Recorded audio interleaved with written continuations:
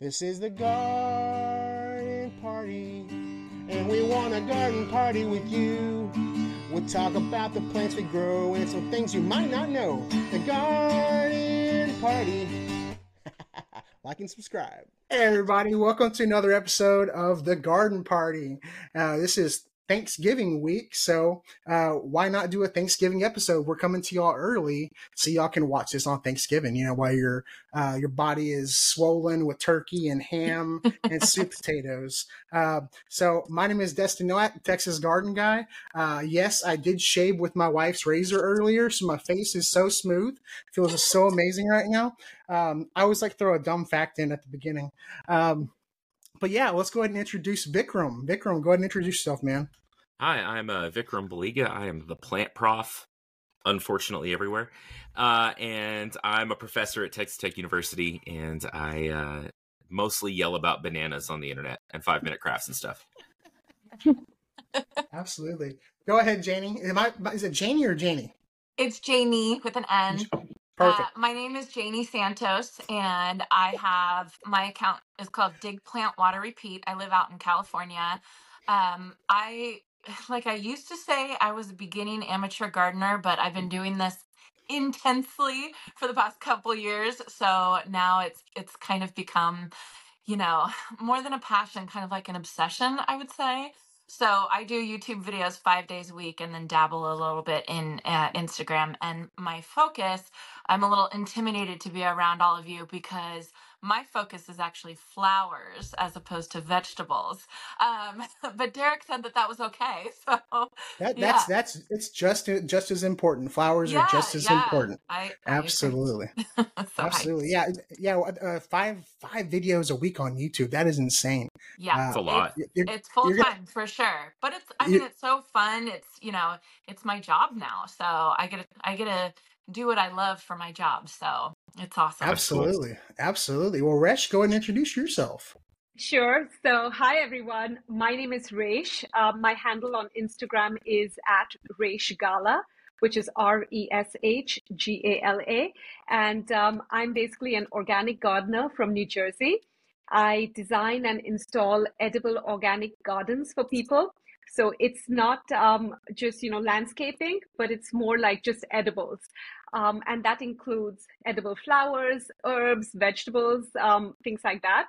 Wow. And apart from that, I recently wrote a book, which is going to be out December 19th. It's called, I'm so excited. It's called Vegetable Gardening Made Easy. And that's currently available on pre-order at Amazon, Target, Barnes & Noble, Walmart, etc. However, I guess the most important part of my story is that I'm just an ordinary gardener. I don't have any degree in agriculture or horticulture, things like that. And I learned gardening from my own mistakes, like I think, most people do, right? Absolutely. And my company is called 100 Tomatoes. Which is, an ode to my love for growing tomatoes. So that's awesome. So I would love to, know what all of you do as well. And especially cut flowers sounds so fascinating too. But yeah, I'm on the vegetable side of things right now. That's awesome. So I work with a company called Vigo Gardens. They make the red metal raised beds. Yeah. Have you noticed a lot of people incorporating raised garden beds into their landscapes as a landscape designer? Has that been a big thing since like the pandemic? I think it's been a huge thing because I think most of us, we can attest to the fact that our native soil isn't perfect. Especially, here in New Jersey, we have a very heavy clay soil. If you live elsewhere, it could be very, sandy. So it's hard to amend your soil naturally and organically. And if you do add compost and things like that, it can take several years before you get the perfect organic soil that's right for growing veggies easily. And I think most home gardeners, especially, they want, instant gratification. I think all of us do in every aspect of life, right? Mm-hmm. And so for them to have success, I would highly recommend that they grow in raised beds. And I think that's what is the trend right now. That you can just customize your soil that you put in your raised beds and then get started like right away. So it's a much easier way to grow. Yeah. You mean you can't just put eggshells and banana peels in your soul and it just automatically? That's what TikTok says. You just put a bunch Overnight. of, 20 minutes. I Good to go. Oh, I wish that was the case, but I do collect eggshells. In fact, just day before yesterday, I put some pulverized eggshells, but in my compost bin, but not in my raised beds, because then the worms love it and it breaks down faster. And then when you add that compost to your garden, it's a little bit more, nutrient rich. See, I've heard eggshells are probably the biggest one for me. I've heard a lot of conflicting data on Yeah. eggshells. I think we talked about this a couple episodes ago, but eggshells take a long time to break down. One of the many benefits of eggshells is kind of like with diatomaceous earth. That if you put it out, I guess the ants and certain slugs and worms, it damages them when they try to go across it. And so someone was saying that eggshells can have more of a benefit like that. Slugs and snails don't. But then they were saying, someone else had told me that if you were to put eggshells in your compost, they can have the same effect. That actually it could hurt earthworms in the compost unless they were completely pulverized. I guess I don't know. What do you think, Vikram? You're the debunker. I think that if you're composting well, it's fine. I think breaking down things into the smallest pieces possible before you put them in your compost is going to speed the process, kind of regardless of what you're putting in. Yeah.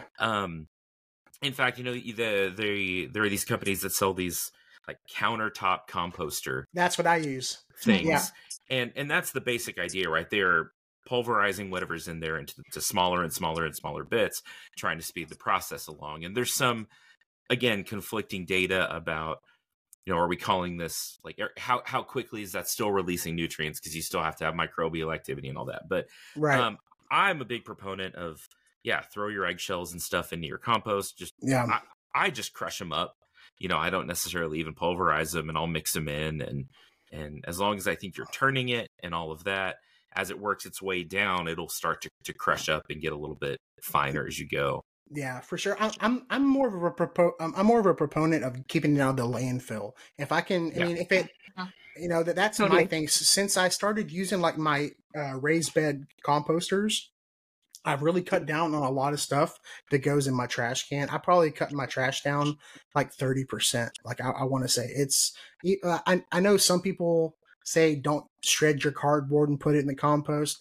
I still do. And that's cut out of going into the landfill as well. So I've heard differing things about cardboard as well, and newspaper. I've seen a bunch of videos of people not using cardboard in their gardens anymore. I think for just to go back to the eggshells, I've learned that if you're doing vermicomposting, like worm composting, eggshells are actually super important for vermicomposting. Really? Yeah. And so I actually have a vermicomposter that I'm going to put under my sink, and I'm saving my shells that I'm going to blend in my blender.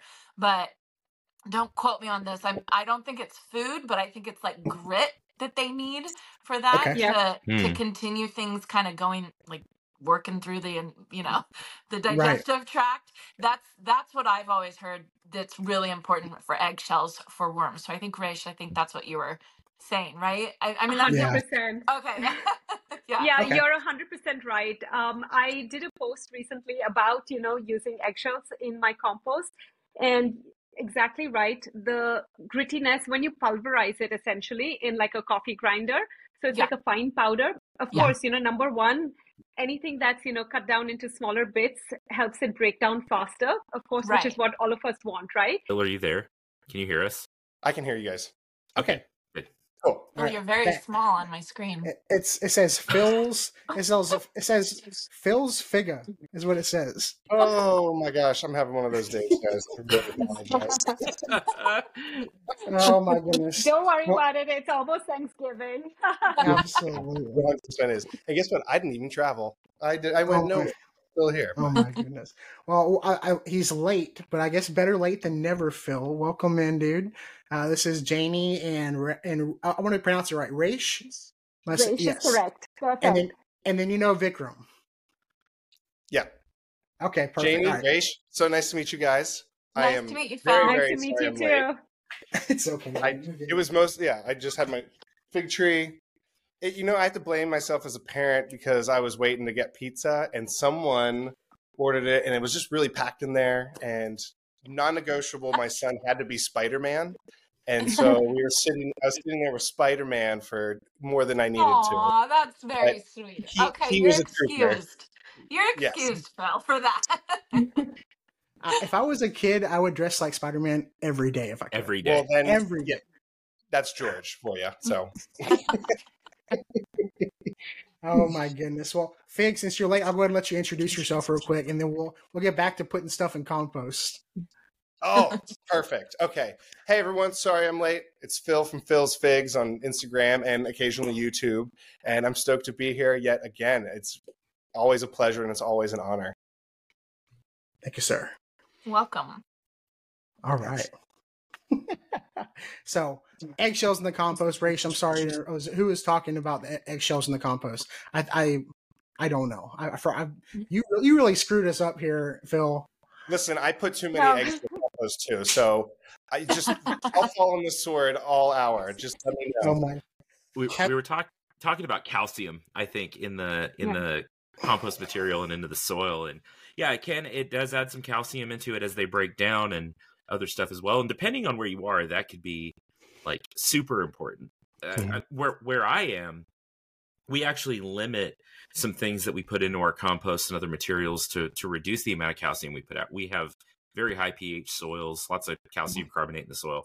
So we have to kind of manage our inputs into the soil a little bit, even with our inputs into compost, because it can change our soil dynamics and actually make like nutrient binding worse. But yeah, if you're in a clay soil, if you're somewhere with a lot of leaf material on the ground, all that, the more calcium, the better. It's going to help solve a lot of problems.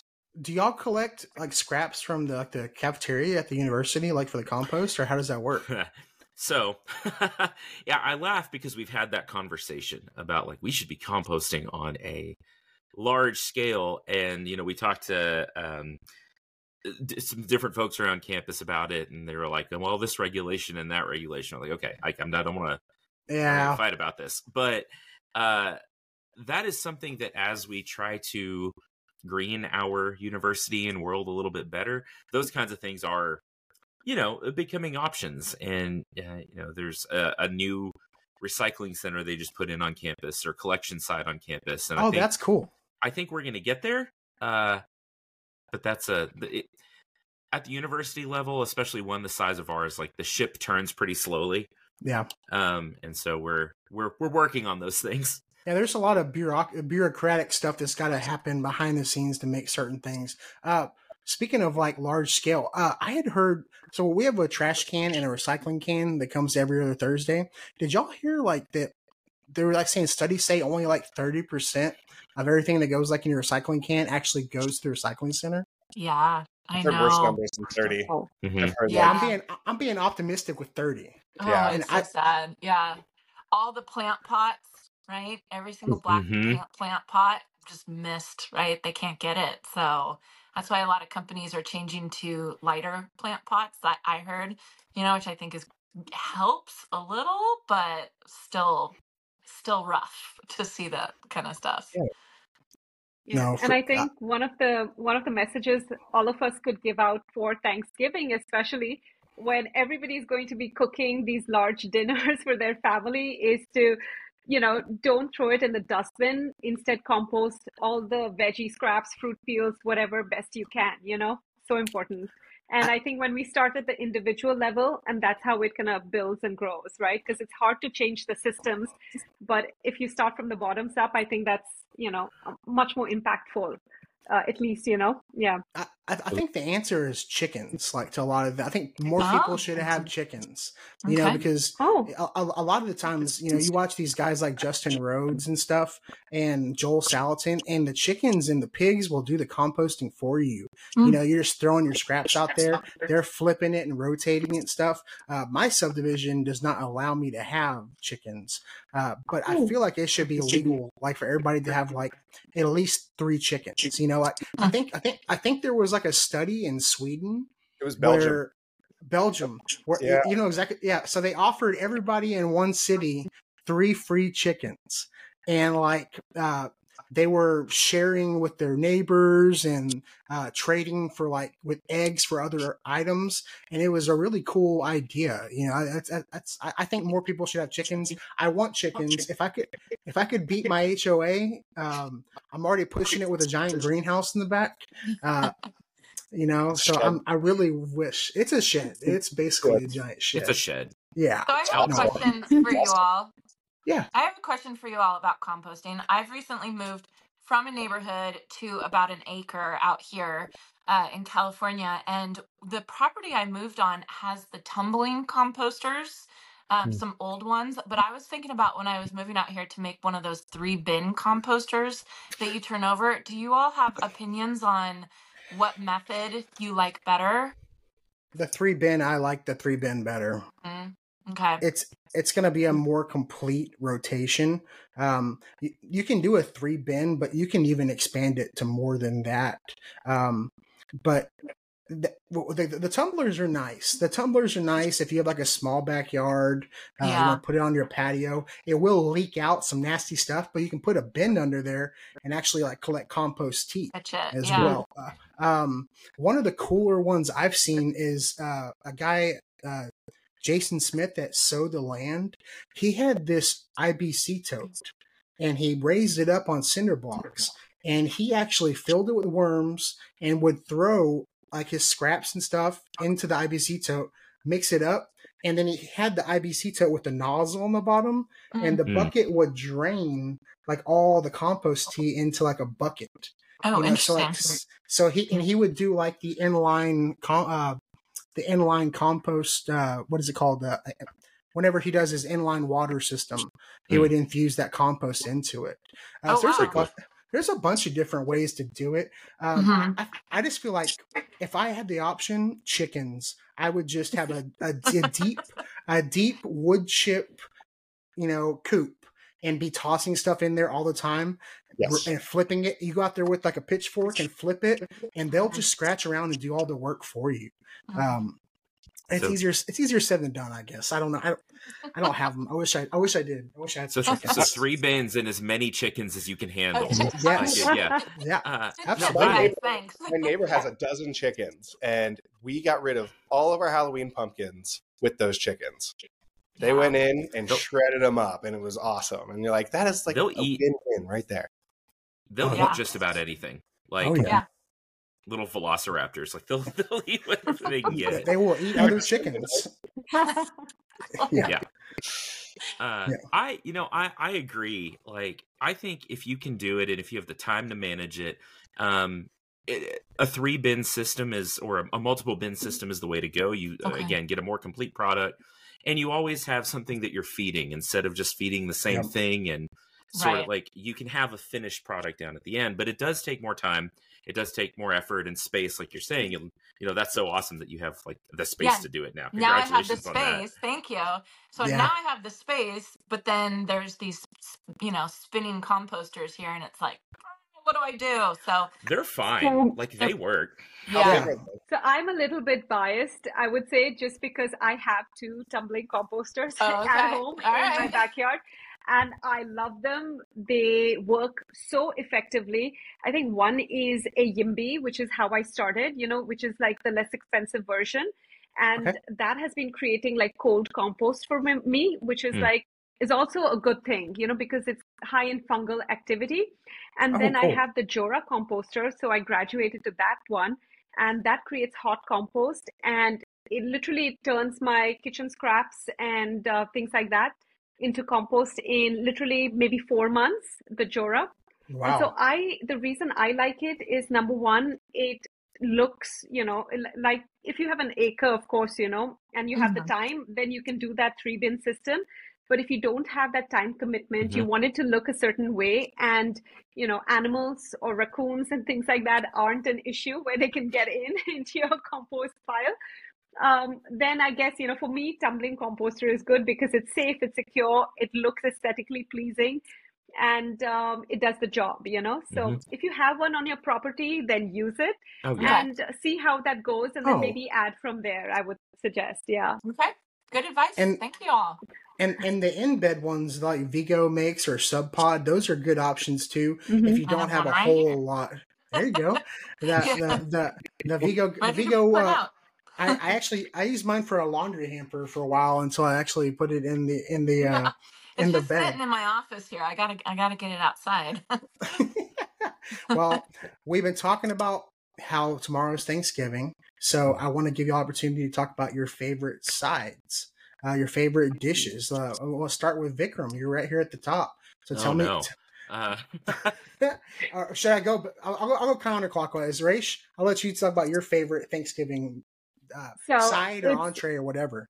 Sure. So, just, you know, quick disclosure, I'm vegetarian. And, you know, I grew up in India, not really celebrating Thanksgiving, but now, to be honest, out of all the other celebrations and, you know, occasions, Thanksgiving is my most favorite. You know, it tops even, you know, anything else, I would say, just because it has that warm feeling where the family gathers together and everybody's cooking something. And so being vegetarian, one of the main items that I usually make every year, and my kids requested actually, is a vegetable pot pie. And every dish that I make, I try to use something or the other from the garden. And I like making this vegetable pot pie, especially on Thanksgiving, because then I have butternut squash that I recently harvested. And, you know, some of the items that store really well. I have the butternut squash, I have potatoes, I have sweet potatoes, onions. And those are things that I harvested from the garden that are still in my pantry, storing really well. And I can incorporate those things into my, you know, main course. And so even though it may not be 100%, you know, garden-based dish, it still has these little, you know, nuances from the garden. And so it just makes me feel very happy. No, So, that's awesome. yeah. So the vegetable pot pie is going to be my main course tomorrow. And so I've already prepped that today. And for the salad, I love to have like a fennel and mandarin orange salad. Oh, wow. Which sounds is just delicious. great. It's got a little bit of champagne vinegar. And also, you know, I'll head out to my garden, which it's November right now. But luckily, you know, I cover it with hoops and some farm grade plastics. I'm able to extend my growing season. So I still have lettuce growing in the garden. So I'm going to go out tomorrow, you know, harvest some of the lettuce from the garden and use that along with the fennel, mandarin oranges, and, you know, make a nice dressing with OJ, you know, and some vinegar and things like that, and sprinkle that. Sounds so refreshing. That Oh my sounds God, amazing. so good. And then my daughter is going to be making a rosemary and garlic focaccia using the Yay. garlic and Ooh. rosemary from the garden. So we have a little, you know, garden stuff everywhere. So I don't I want want to to see hijack pictures about this tomorrow. I want to see all the Done. pictures. Yes. I want to Done. see. I Definitely. keep seeing everybody. Like, it seems like every homesteader has gotten into making bread lately, and a lot of the focaccias, and like it seems like they Oh, need yeah. like a sourdough starter or whatever. I would love to get into it. I need to be eating less bread though, but like that's like my favorite is like pizza, pasta, bread. But that sounds amazing. Everything There are sounds worse good. Like, things. Thank there are you. worse things. Yeah, I could be addicted to crack, you know, but I like pizza a lot better. So yeah, I want to see those pictures tomorrow very much, very much. 100%. I will be sharing that. Yes, I've seen like a fennel mandarin salad. I follow a lot of. I don't know if y'all know who Matty Matheson is on like YouTube. He had a show on Vice for a long time, but he did like a salad like that, and I was like, that looks really good. I want to see that. I want to see that salad. Thank you. Phil, I know you got some Italian roots. Let me know what your Pasta. I was like, let me know what your family's doing for Bada Thanksgiving. The family, bada boom. Honestly, we're going over to my mom's, and my mom's side's very German. So Oh, I grew up with like Cool. pork and sauerkraut, and sometimes we do like pot roasts instead of turkey. So, but generally, Brussels sprouts are on the list. But we've talked about Brussels sprouts so many episodes now. you're good. Talk about them. I love Brussels sprouts. But I'm always like Brussels sprouts with some meat in there, and you toss it all together, get it nice and like crispy on the outside, and then you douse it with some nice oils, and you're like, that's pretty straightforward and easy for us. That's always something I look forward to outside of like pumpkin pie. And if you make pumpkin pie from scratch with your sugar pumpkins. But yeah. Oh yeah. You know, I didn't know. So when I was in the Air Force, I was deployed, and I'd had pumpkin pie before, but I never had sweet potato pie. And they were in the same like little glass refrigerator, and I didn't know which one was which, so I just got one. And pumpkin pie and sweet potato pie taste almost exactly the same, but I like sweet potato better. Like I'm a big sweet potato guy. Y'all know if y'all saw my video of my giant one. It's finally cured. But I'm gonna try to make a sweet potato pie out of that. It was, I think I weighed it when I first picked it, and I think it was like 7 pounds.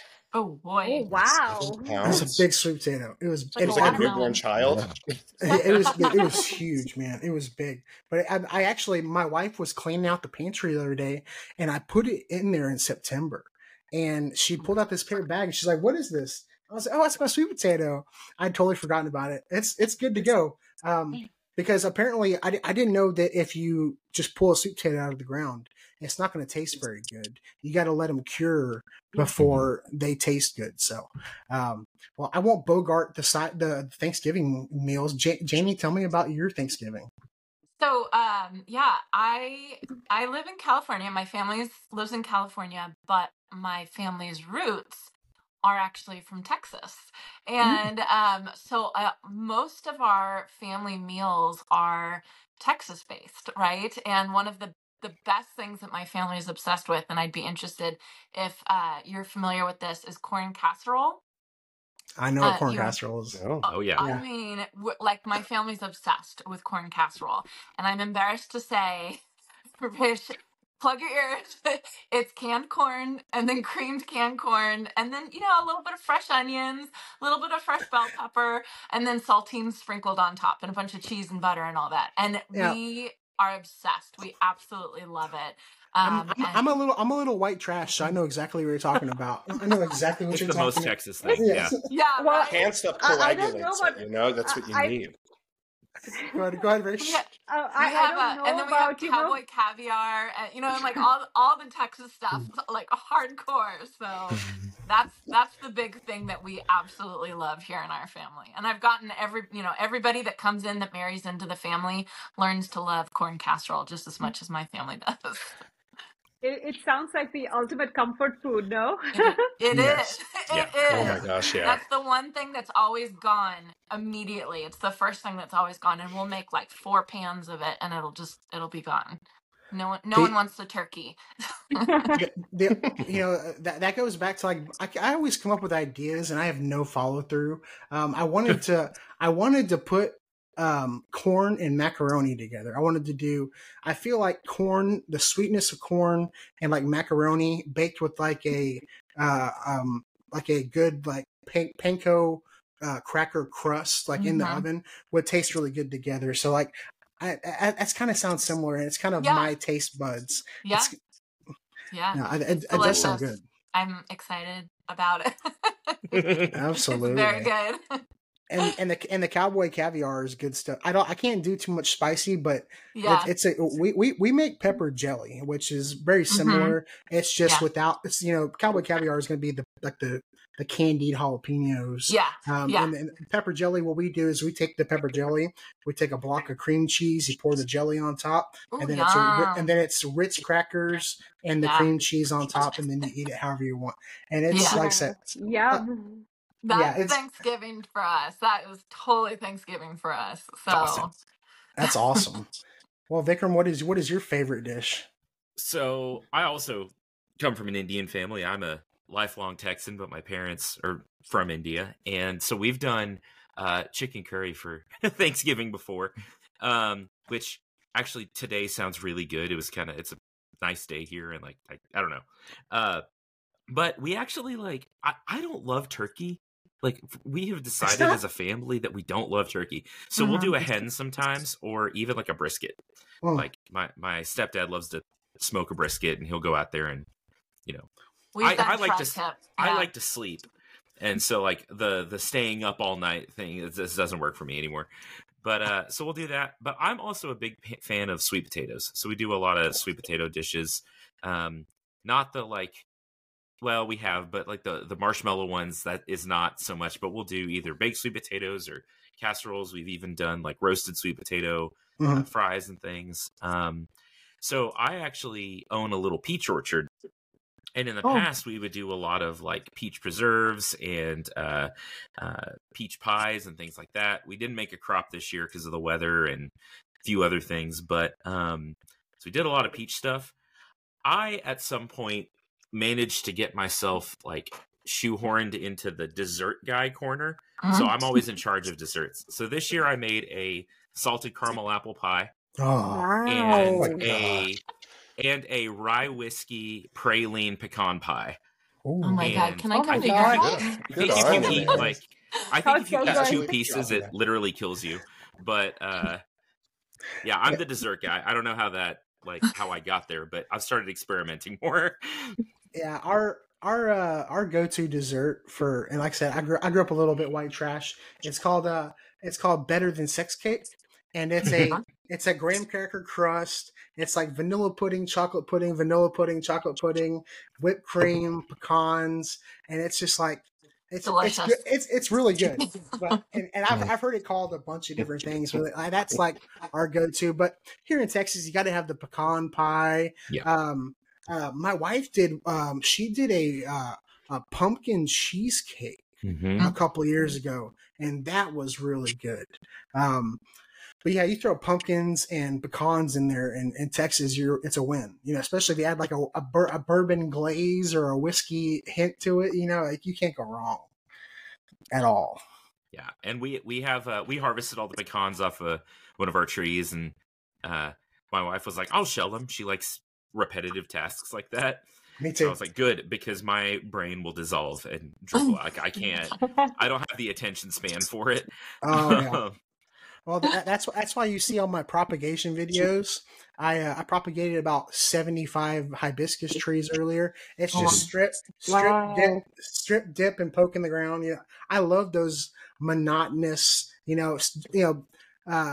tasks that would, like, if it was a career, you get paid like $8 an hour to do stuff like that. Like it's a good time though. But I really like what Rach was saying about, if you can just supplement one thing you grow, like if you just grew butternut squash and that's one thing you don't have to buy from the store, that's such an important thing that people, especially nowadays, can incorporate into their Thanksgiving in every meal. Especially the butternut squash, because they're so easy to grow.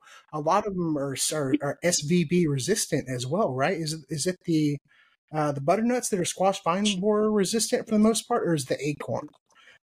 I know there's a couple strains that they don't get hit as hard by the vine borers. And I thought it was butternut squash.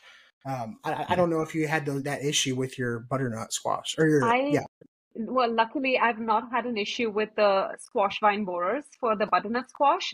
But what I generally do is, I love to grow garlic, and because I'm in the Northeast, I'm in like a zone 6B where it's like colder, it snows, etc.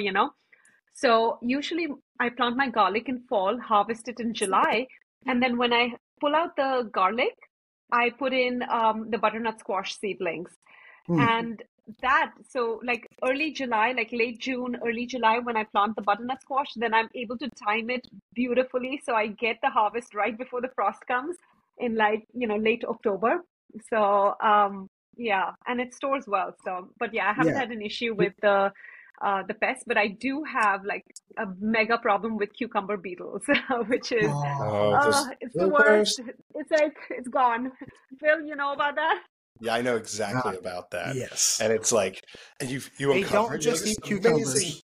Yeah, and then you turn it around. It's like I almost gave up on cucumbers because I was having such an issue. The bugs get really bad here in the Southeast, and it can just I have such a great spring. And I grew up in the Northeast outside Philadelphia in the Amish country. And I was used to growing all summer, but summer hits here, it's scorching hot, the bugs come out, and it's just, I'm learning from all the Texans here how to navigate that world. But I wait till fall and everything kicks back into gear again. So I get like a dual growing season.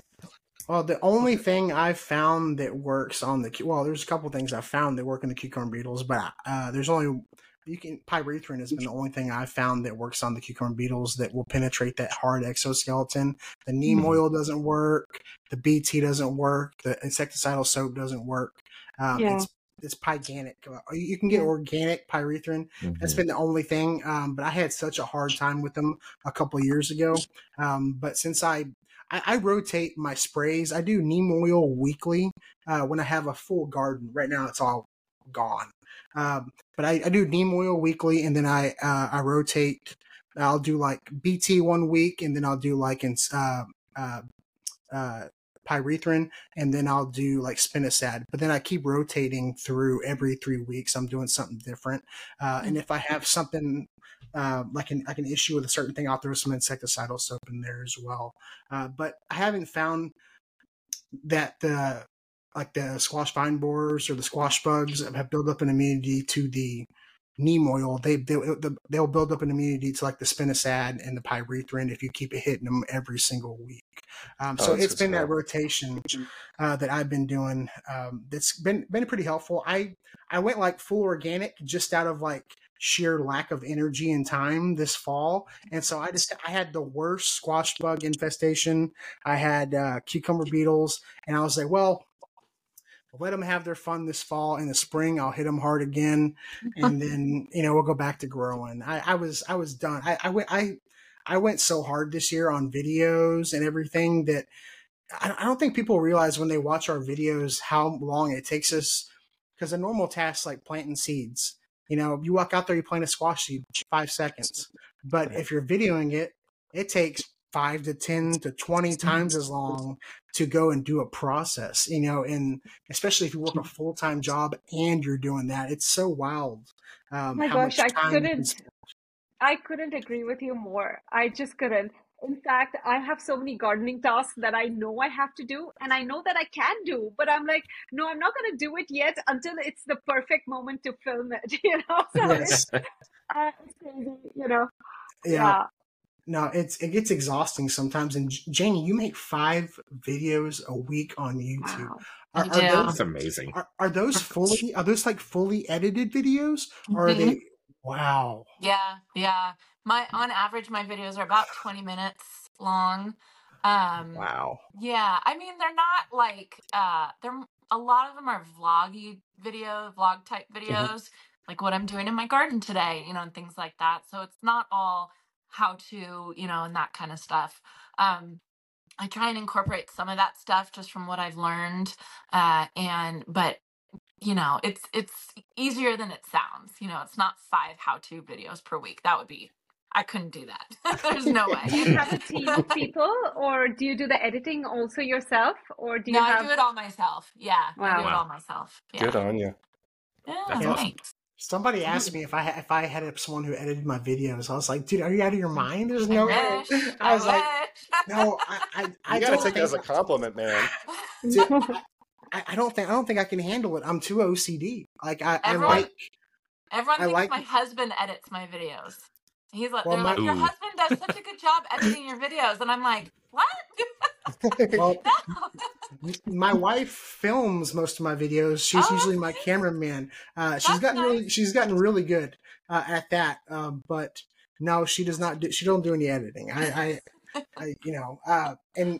guess YouTube has got to be like one of the harder markets to get into, because it's already so saturated.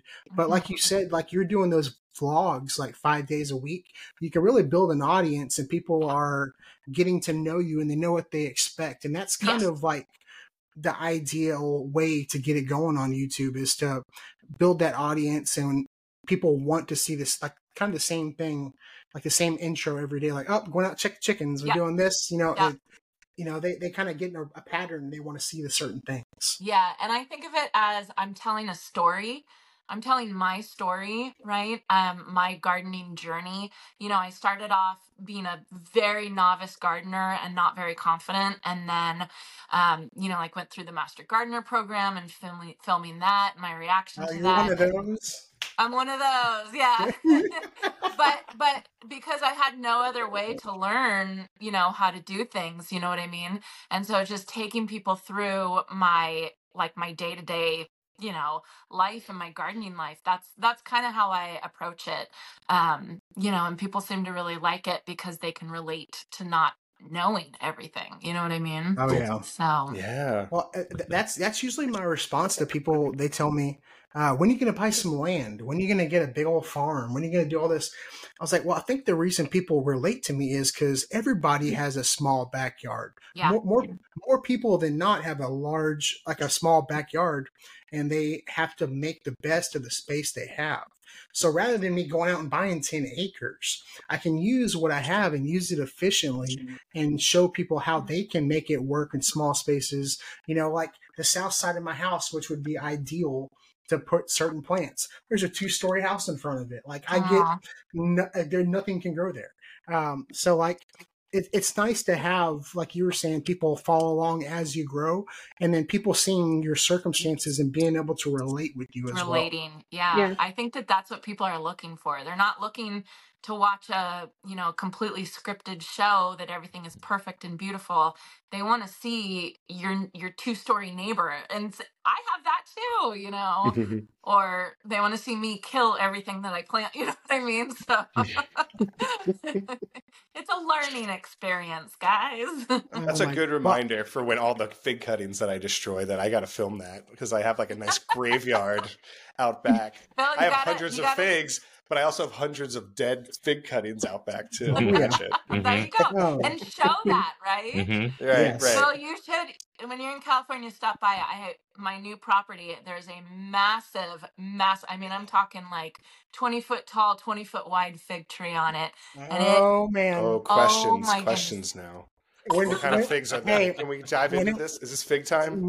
whenever my buddy, Wait. if my buddy the fig hunter sees this, Oh, he's it's going to be over. sending you.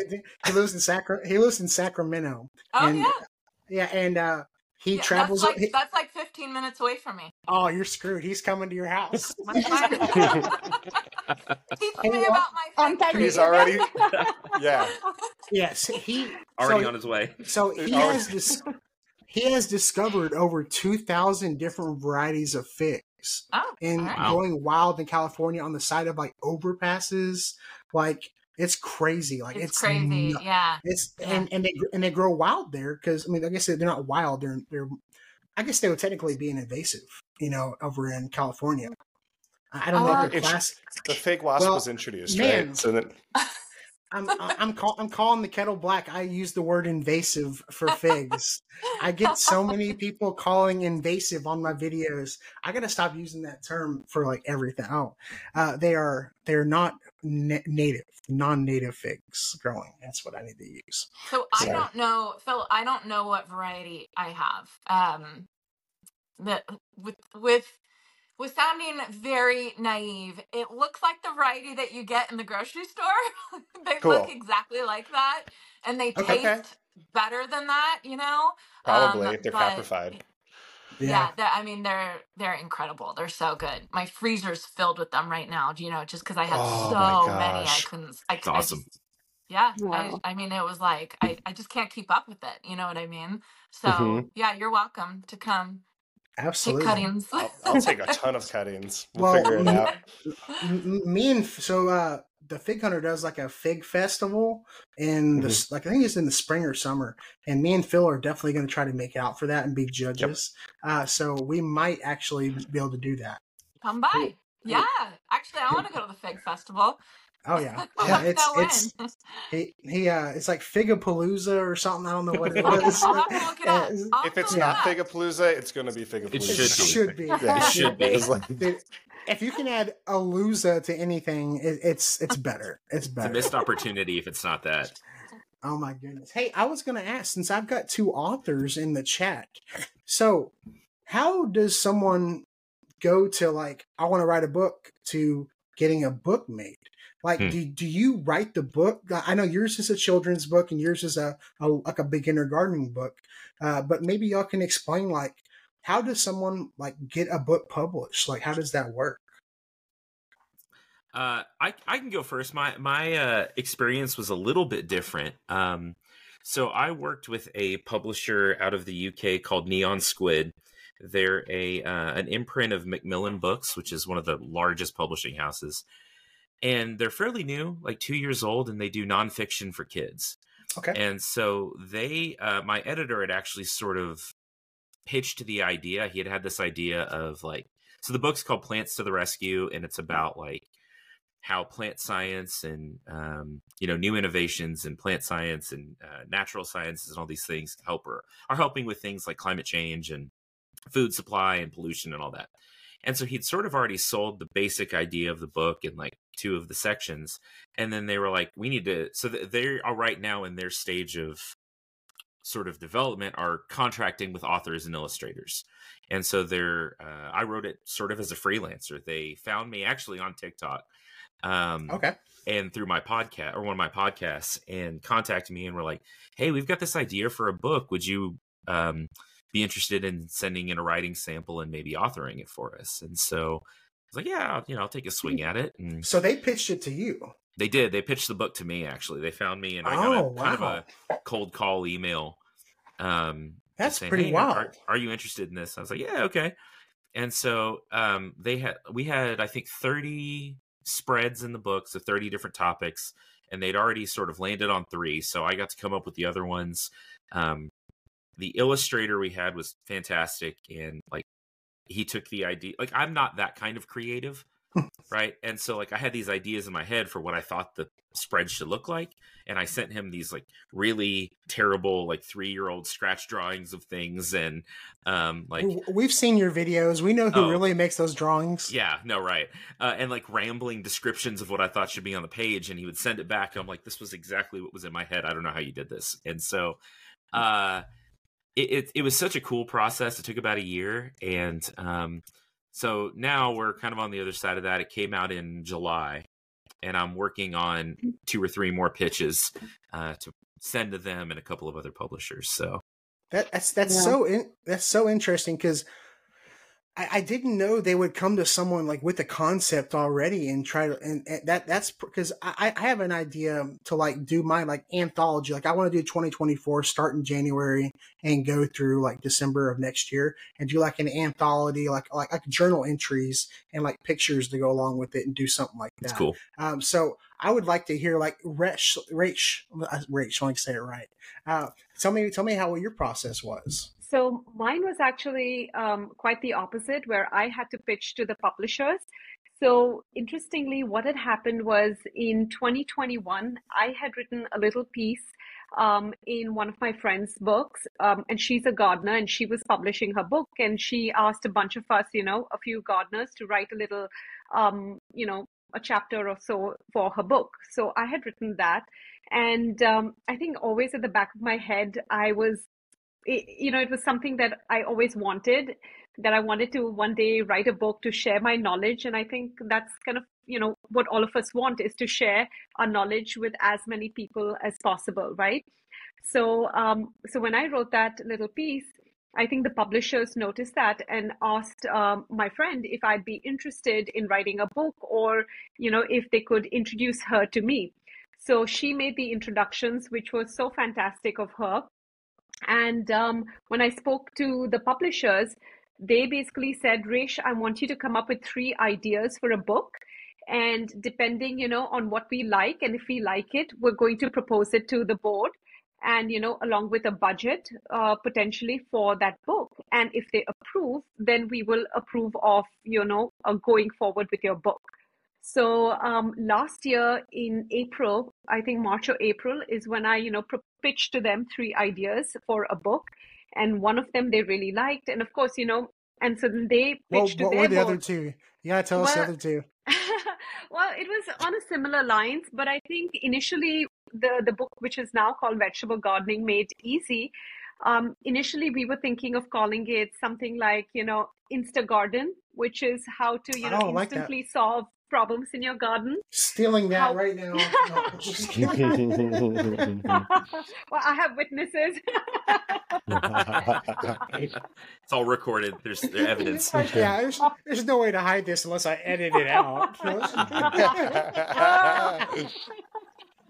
It was so fun, but that was sort of the idea, and then it went on to become this book, which was an extension of my Instagram and social media, which is about offering quick solutions and tips for gardening, for everyday gardening questions, basically. Yeah. Because over the years, I've had so many hundreds of questions from my followers, and a lot of them ask the same questions about, why aren't my tomatoes turning red, or why aren't my peppers spicy, or why are my carrots deformed, or, why am I, with seed starting, basically the Yeah. general questions, that every grower might have at different stages in the gardening cycle. So I try to address that in a short, succinct way as possible, and created this book, which is Vegetable Gardening Made Easy. So I know it comes out December 19th, but now, working with the PR and the publishers are Quattro Publishing Group, and they have released, books of many great gardeners as well, such as, Kevin Espiritu and others. So, Who? Kevin Espiritu. I'm scared. I Should know- we call him No. Eric? Yeah, we should call him Eric. Eric Gardner. Yeah. I do. I was laughing so hard. So I do that. There's something psychologically wrong with me, because that makes so much sense, and it got me thinking.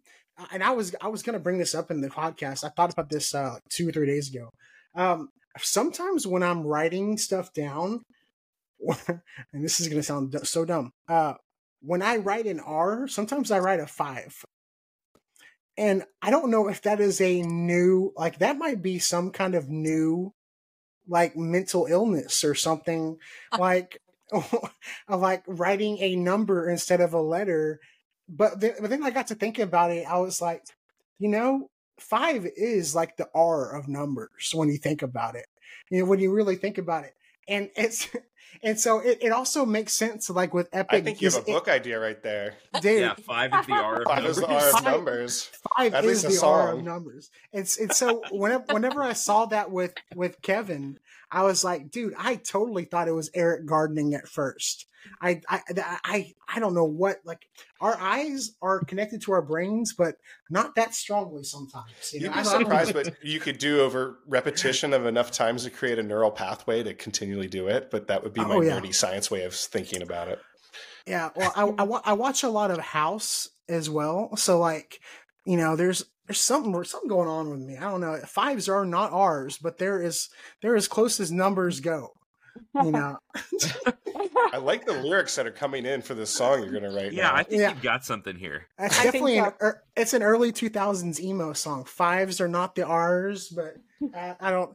I've got your book in my cart. I'm gonna pre-order it as well. I'm a big book buyer. I'm not always the biggest book reader, but I'm one of those people that where if I've got a book on my shelf, people think I'm smart.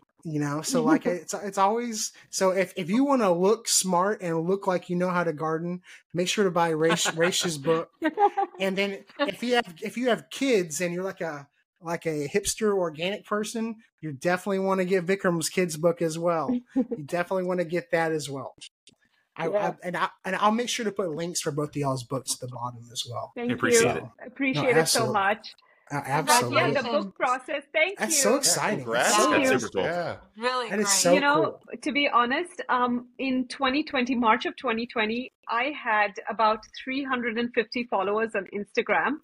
Wow. And the whole journey of going from that to being here, to being able to write a book, having an audience, and, doing what I love, essentially turning your hobby and your passion into, into work that actually, energizes you every morning. I think we're lucky to be able to do that. Truly. Absolutely. And Absolutely. in our small way, by growing whatever we can, I think we're making an impact on this planet, and even if it's the smallest way, but that makes a difference. I think every drop makes an ocean. So I'm just so happy to be over absolutely. here today with all of That's you. awesome. Nice, same here. I love the way you talk, Rach. I love the way, like, I love the things that come out of your mouth. Like, everything is so sweet. Like, Thank you. I wish I was. I'm gonna try to be nicer. This week, just from some of the things you've said this week. Like, every drop makes an ocean. Like, that is a beautiful saying. Thank That's a you. beautiful. Just a caveat, I have 2 kids, so I have to speak this way too. Oh, there you go. Mhm, yes. Yeah. No, I don't have any kids. I just got a dog and my wife. And so if I cuss outside with my garden, the plants don't care usually. But if there were children around, I'd have to be a little more careful. No, that's so exciting. Like you were saying, it's so cool. I was gonna say it's like the American dream, but it's really like the worldwide dream. With being able to influence. I hate the word influencer. That Me too. word makes me go ick, like on the Mhm. inside. Me when too. someone calls me an influencer, it makes me want to like throw up. So I'm a content creator, is what I say. I'm a gardening That's what content. I say. I Yeah. like Yeah. that. So Mhm. it's so cool that anybody can do it. Like, literally, if you put the time and energy in, focus. Like, how many times have y'all gone back and saw like one of your first videos, and it just makes you cringe? I try not to. Oh, I I'm in try the my middle of best that. never to see Oh. those. Dude, I I'm in do the it middle all- of that right now. You guys are way ahead of me, and like some of these videos, I'm like, these people like I have Dude. like these dedicated. I only have like 500 right now on YouTube. Instagram's my bread and butter, but like I have dedicated followers, and I was like, wow, I guess they do. Like That's cool. There's 5 dedicated people that like keep you going and pump all you They up. starts comment on somewhere, everything. Yeah. all Oh, starts man. somewhere. That's somebody's grandma, dude. So with tomorrow being Thanksgiving, I actually started YouTube 2 years ago on Thanksgiving. So it's Oh, my wow. 2-year Wow. anniversary. So Happy it's Super anniversary. cool. Congratulations. Thank you. So I actually filmed a video today and I posted my very first video in that video. Oh, Oh, that's wow. awesome. I gotta Yeah. watch that. Yeah. But Phil, I will say, like, the very first person who commented on my videos was this sweet girl named Melissa, and she still comments today. And it's like we're basically friends now, right? Because it's So cool. they get involved in your life, and then you get involved in their life, and it's so funny. So these first 500 that are watching your YouTube videos, Yeah. they're the important ones. You know what I mean? That's your core. That's your Yeah. core, It's my dude. core Yeah. audience, and I am getting relationships with them, and that's been really cool. And like even doing all of this in the past year has brought me like, Raish, you could say it so eloquently. All these drops are kind of accumulating into Yes. a body of water now, and You're and accumulating that- them drops, bro. I'm accumulating the drops with my figs. But yes, circling it back, it's been a very appreciative. It's like when you were saying content creator, I was like almost like inspirer, because it's all out there, and so it's like Yeah. just Yeah, showing like even that sounds gross to me. I don't want to be All an right. inspirer. Well, I think that's okay. I think I- that's that. We're I think working through I it. like inspire, yeah, because I think that I don't know about you all, but what I'm doing is just trying to inspire people not to be afraid to go out into the garden.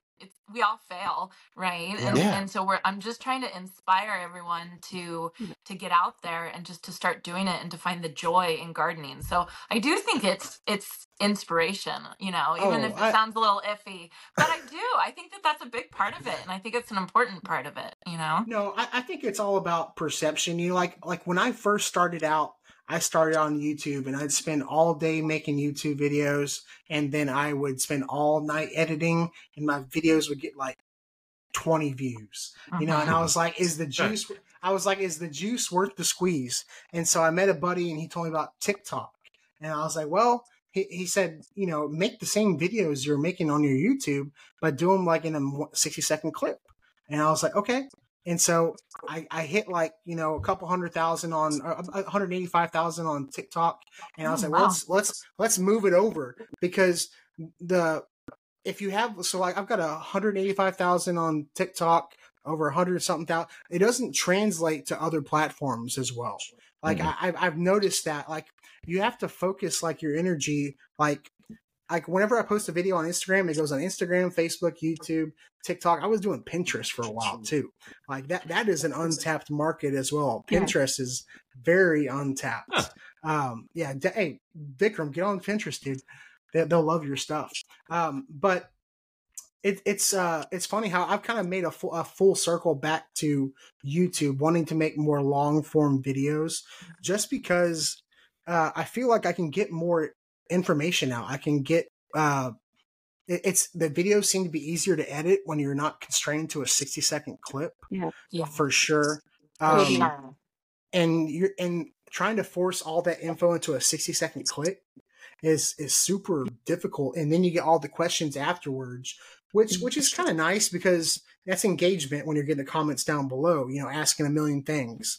But I feel more accomplished when I like do a video to completion on YouTube, making like a start to finish video there. So you It know what's takes me funny? the same amount of time to do a reel, to edit a reel and get it all filmed as it does a regular YouTube video. yeah, Just Oh, because really?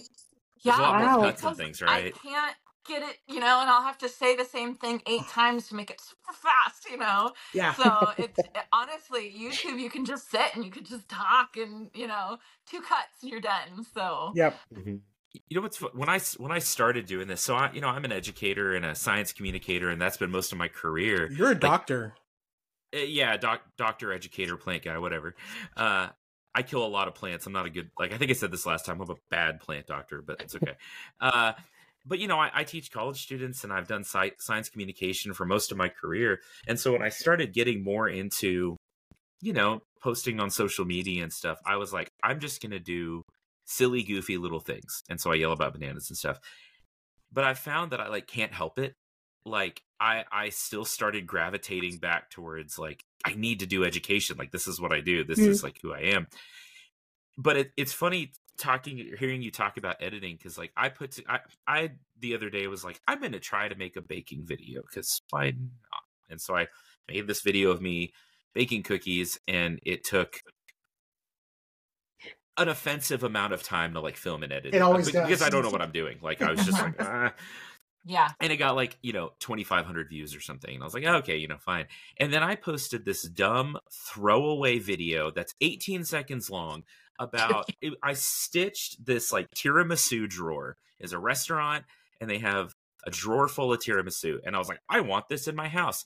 And it has 12 million views on Instagram now. Wow. It has these people that are following me are going to be real disappointed with like the rest of my content. Yeah. So one thing you're Absurd. gonna notice is views do not translate to followers. Views do not always translate to followers. You're gonna do some videos for you, and then you're gonna do some videos for views. You know, that baking video, you made it, you spent a lot of time, you took pride in it, you edited it the way you want it. That video was for you, and it looked good, and you were happy with the end product. And that's something that you should be proud of. You know, the 12 million views, Stitch, that's awesome. If you're monetized, awesome. You know, but, you know, I mean, how many followers have you gained from the 12? I mean, probably a couple. About 3,000 actually. Like it's been bad. decent. Yeah. Yeah, that's not bad, but it doesn't always translate to getting a bunch of followers on you know, No. but no, it definitely, but I found that I'm more focused on doing videos that I like and videos that I want to do, and I'm happy with the end product, and then people enjoy it as well. You know, the people that are like Janie was saying, if you have that core audience, they want to see that product that you make because they are along for the ride with you. You know, so it's all about doing what you want to do, and then finding the people that appreciate what you're doing. Being genuine. I think. Absolutely. Yeah. And then finding that thing that makes you get pumped up where you're gardening for 3 hours and get lost in it, and then realize like that's what people want to see, and that's really kind of what's benefiting me. See. Yeah. My husband and I, we used to watch this show called Chasing Classic Cars. Has any of you seen that? It's this, I have, yeah. It's this random show where this guy loves old cars, right? And we are not car people. We're not fans. And we realized we were watching it because he loved the cars so much. And he got so excited about this random car, and you could just see the joy in this guy's face. And so both my husband and I realized that that's why we were watching that video. So every once in a while, I'll do a video and I'll get really excited about it. And my husband will say, you're like the Chasing Classic Car guy. Yeah. And it's That's cool. I know exactly what he means because I know I'm super excited about whatever I'm talking about. And I feel like those videos hit the deepest with everybody because you truly are really passionate about what you're talking about. Yeah. Passion is infectious. Yeah. And I think Yeah. as communicators, as educators and stuff, maybe that's really our job is because Yeah. you can look stuff up. I tell my students all the time, you can look up whatever you want, all Yeah. the time, but your phone won't necessarily give you a passion for the topic. You need Right. to Don't trust Wikipedia. know how to care about it. Yeah, no. Yeah. It's a good And starting coming point from you, sometimes, Vikram, but- I remember in graduate school, and we would do geology school is fun because you get to go on field trips a lot. But having your professor in the weeds with you, in the dirt, digging with you, and some of those professors make or break a class for you. And Yeah. having those ones that are authentically pumped up about the stratigraphy of an outcropping in West Virginia, you're like, I'm in too. Let's do it. I study oceans, but cool, let's do it. You just said a bunch of words, dude. You said a lot of words just now. Yeah, so my background is in geology and coastal engineering. But Really? He is the South Carolina surfing Randy Marsh.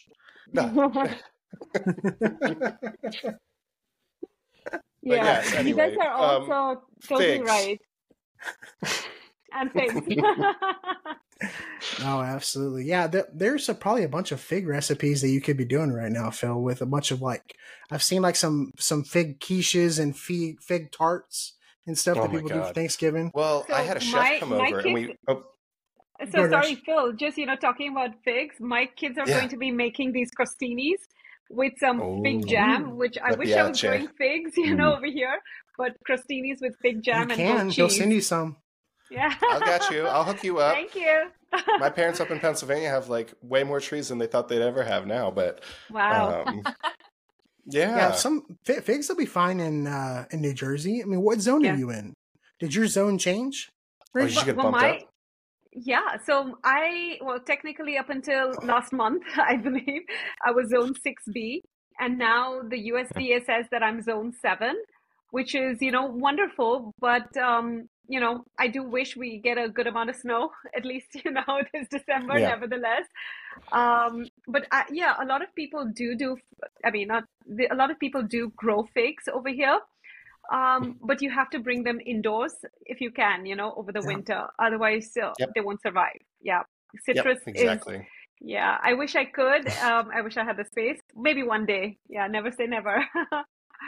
Oh, yeah. That's the hook. I mean, figs, I think what gets figs in colder climates is they can go dormant, right?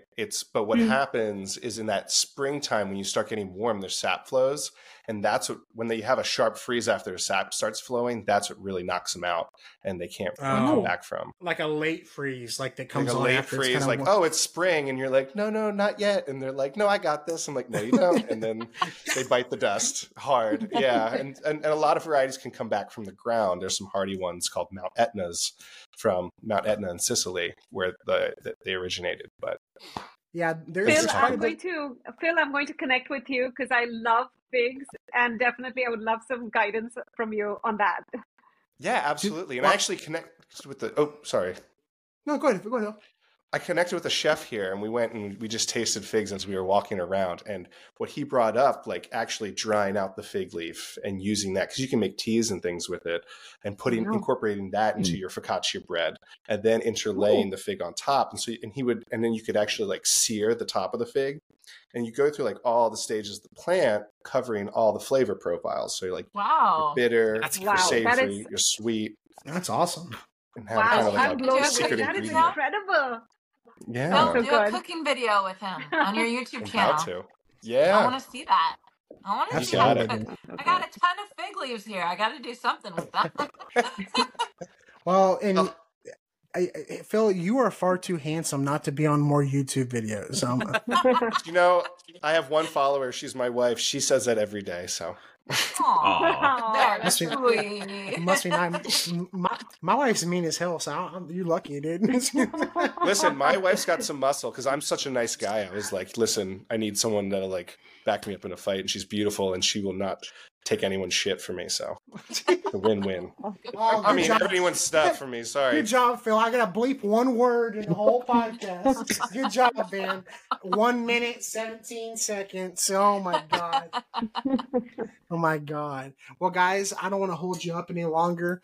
Before we leave, we'll go counterclockwise again. Raish, tell us one thing you're thankful for and where everybody can follow you. And here you go. Go ahead. The thing that I'm most thankful for is my family. This is the first time after many, many years that my parents are visiting me from India. So Oh, so I'm cool. super, super grateful awesome. that they're here and just to have everyone together. So I'm super thankful for my family, of course, and for my garden. And you can follow me on Instagram at Raish Gala. And you can also find me on YouTube at Raish Gala as well. And apart from that, I have my website, which is www.raishgala.com. So, and I have a book. I hope, everyone who's listening pre-orders it or orders it as well. It's called Vegetable Gardening Made Easy. I will Thank put you. links for everything down in the description. And just As wanted well. to say a big thank you to all of you out here as well. So it was Oh, lovely meeting you all. Absolutely. We'll have to get you back on again. I love getting new people on with different backgrounds and different geographic locations. I hope if they came from all the way from India, they're not just staying for Thanksgiving. They're staying for a little bit longer, right? Yes, know, they'll like be when- here till Jan at least. Okay, good, Okay. good. Well, see, that's Good. a long flight just to come in for 2 days. Like, Yeah, long for trip. sure. Yeah. I was going to ask this earlier because I know some of like our American holidays coincide with like other cultures' holidays. Are there any like Indian holidays that like are close around Thanksgiving or anything like that? So we just recently, on November 12th, which is, close enough, we celebrated Diwali, which is Oh. the festival of lights, I've seen The Um, Office. I know. Yeah. So it is absolutely one of my most favorite, festivals as well. So That's awesome. No, that's We're cool. like, oh yeah, I know that one. Yeah, absolutely. If you've seen The Office, you know all about Diwali. Yeah. Well, happy late Diwali as well. Thank you you. very much. I appreciate you coming on, Raish. Thank Phil? you. Phil? Hey, everyone. Oh, the thing what are I'm you thankful for most, my family. My Don't say family figs. as well. No, absolutely not. They everything's second to family. This is the best time of year. It's a time for reflection. And just being together and reflecting on all the family moments I've had. I used to travel a lot for work, flying up and down for beaches, and it pulled my heartstrings a lot. And so now that I am not in that sphere, I relish every day I get to be with my family. So ultimately thankful for that. Dude, I can totally relate, dude. I used to travel so much for work. I got into a position where I worked 7 days on and 7 days off, and that's when I started making videos. And now I have 3-day weekend every weekend, which is so nice. That's So it's beautiful. so nice for content, being able to spend more time with family. I found that working more overtime, working more hours, you're going to make more money, but it doesn't equate to quality time. At the end of the day, that company is going to replace you the next day. Absolutely, I agree. More time at home is better off. I appreciate that. And the core memories that we're getting to have more and more of now in the past year has been tremendous. And actually, Don't you start crying on me, Phil. Don't you start crying on me, dude. I can cry if I want to. But Yeah, let her rip. But that's been the biggest standout for what I'm thankful for this year, for sure. And having Thanksgiving is a great time to really showcase that. Yeah. And that beautiful new baby. And my beautiful new daughter, Tallulah. Yeah. She's not on the podcast this week. I love that name. She was on it last week. I know, but she got a little fussy. She made it like the whole episode almost, but she's a sweetheart. she was as sweet as candy. Well, thanks but yeah, thanks again, Phil. You're a weekly staple on the podcast. I appreciate hearing that, even though I pushed my boundaries today coming in so late. I really apologize. Oh, you're good. Hey, I accept your apology. No, just kidding. Thank Shut up. Shut up. No, Phil, it's what's not a your problem. YouTube? What's your Yeah, YouTube? I'm on Phil's Figs, so philsfigs.com. I'm on YouTube, it's just Phil's Figs, and Instagram, Phil's Figs. Our fig cutting's available right now on philsfigs.com. Not yet, in a few weeks in December. If you want to know, I've been sending out newsletters through philsfigs.com, so you can get on that email list. There you and go. then I keep tips and I'm a coach through that. So get on there and I'll coach you through how to grow your own figs. Cuttings will Set drop up in a about 2 giant fig weeks. tree. Will you I coach will me how to take prune care? the heck out of that tree, so don't you worry. Thank you. In the spring, will we get a Fig Daddy shirt? Oh, yes. Fig Daddy shirts in the works. Some other punny things to figure out over the winter for figs. We're going to be on all the swag, so. Absolutely. Well, thanks again, Phil. Love you, dude. Love Go you, ahead, too. Janie. So of course, I'm thankful for my family. I'm thankful they're healthy. We've had health issues this past week, so I'm thankful they're healthy. But beyond that, I am super thankful that I discovered gardening because I honestly don't know where I would be right now if I didn't find that outlet that I needed mentally and physically and emotionally, right? If that makes sense. Like I'm Oh, just absolutely. I'm so thankful that I took the time to step outside and get my hands dirty and try and grow something because it completely changed absolutely everything in my life and in my family's life. So I'll always be thankful for that. So No, for sure. yeah. I don't have kids or anything like that. And so people ask me like, hey, how do you find all the time to do all this stuff? So, well, I don't have kids, so I can't imagine what people do, how they do it with their kids and stuff. But I'm just like you, like being outside is my therapy. Being in the garden is like even when I get home from work, if I've just got an hour of sunlight, I go out there and I'm propagating, I'm starting seeds, I'm watering. Time in the garden is not time wasted at all. Not at all. No. Yeah, very important. So as for my channel is Dig Plant Water Repeat. Everyone's gonna forget that. Name. I know. No. But I love that. So YouTube is my main my baby. It's my go-to. So find me on YouTube, but then I'm also on Instagram. I'm pretty sure I'm on TikTok. I think I repost. I haven't reposted in a while to TikTok. And then I'm actually starting to dive into Facebook a little bit, which is shocking.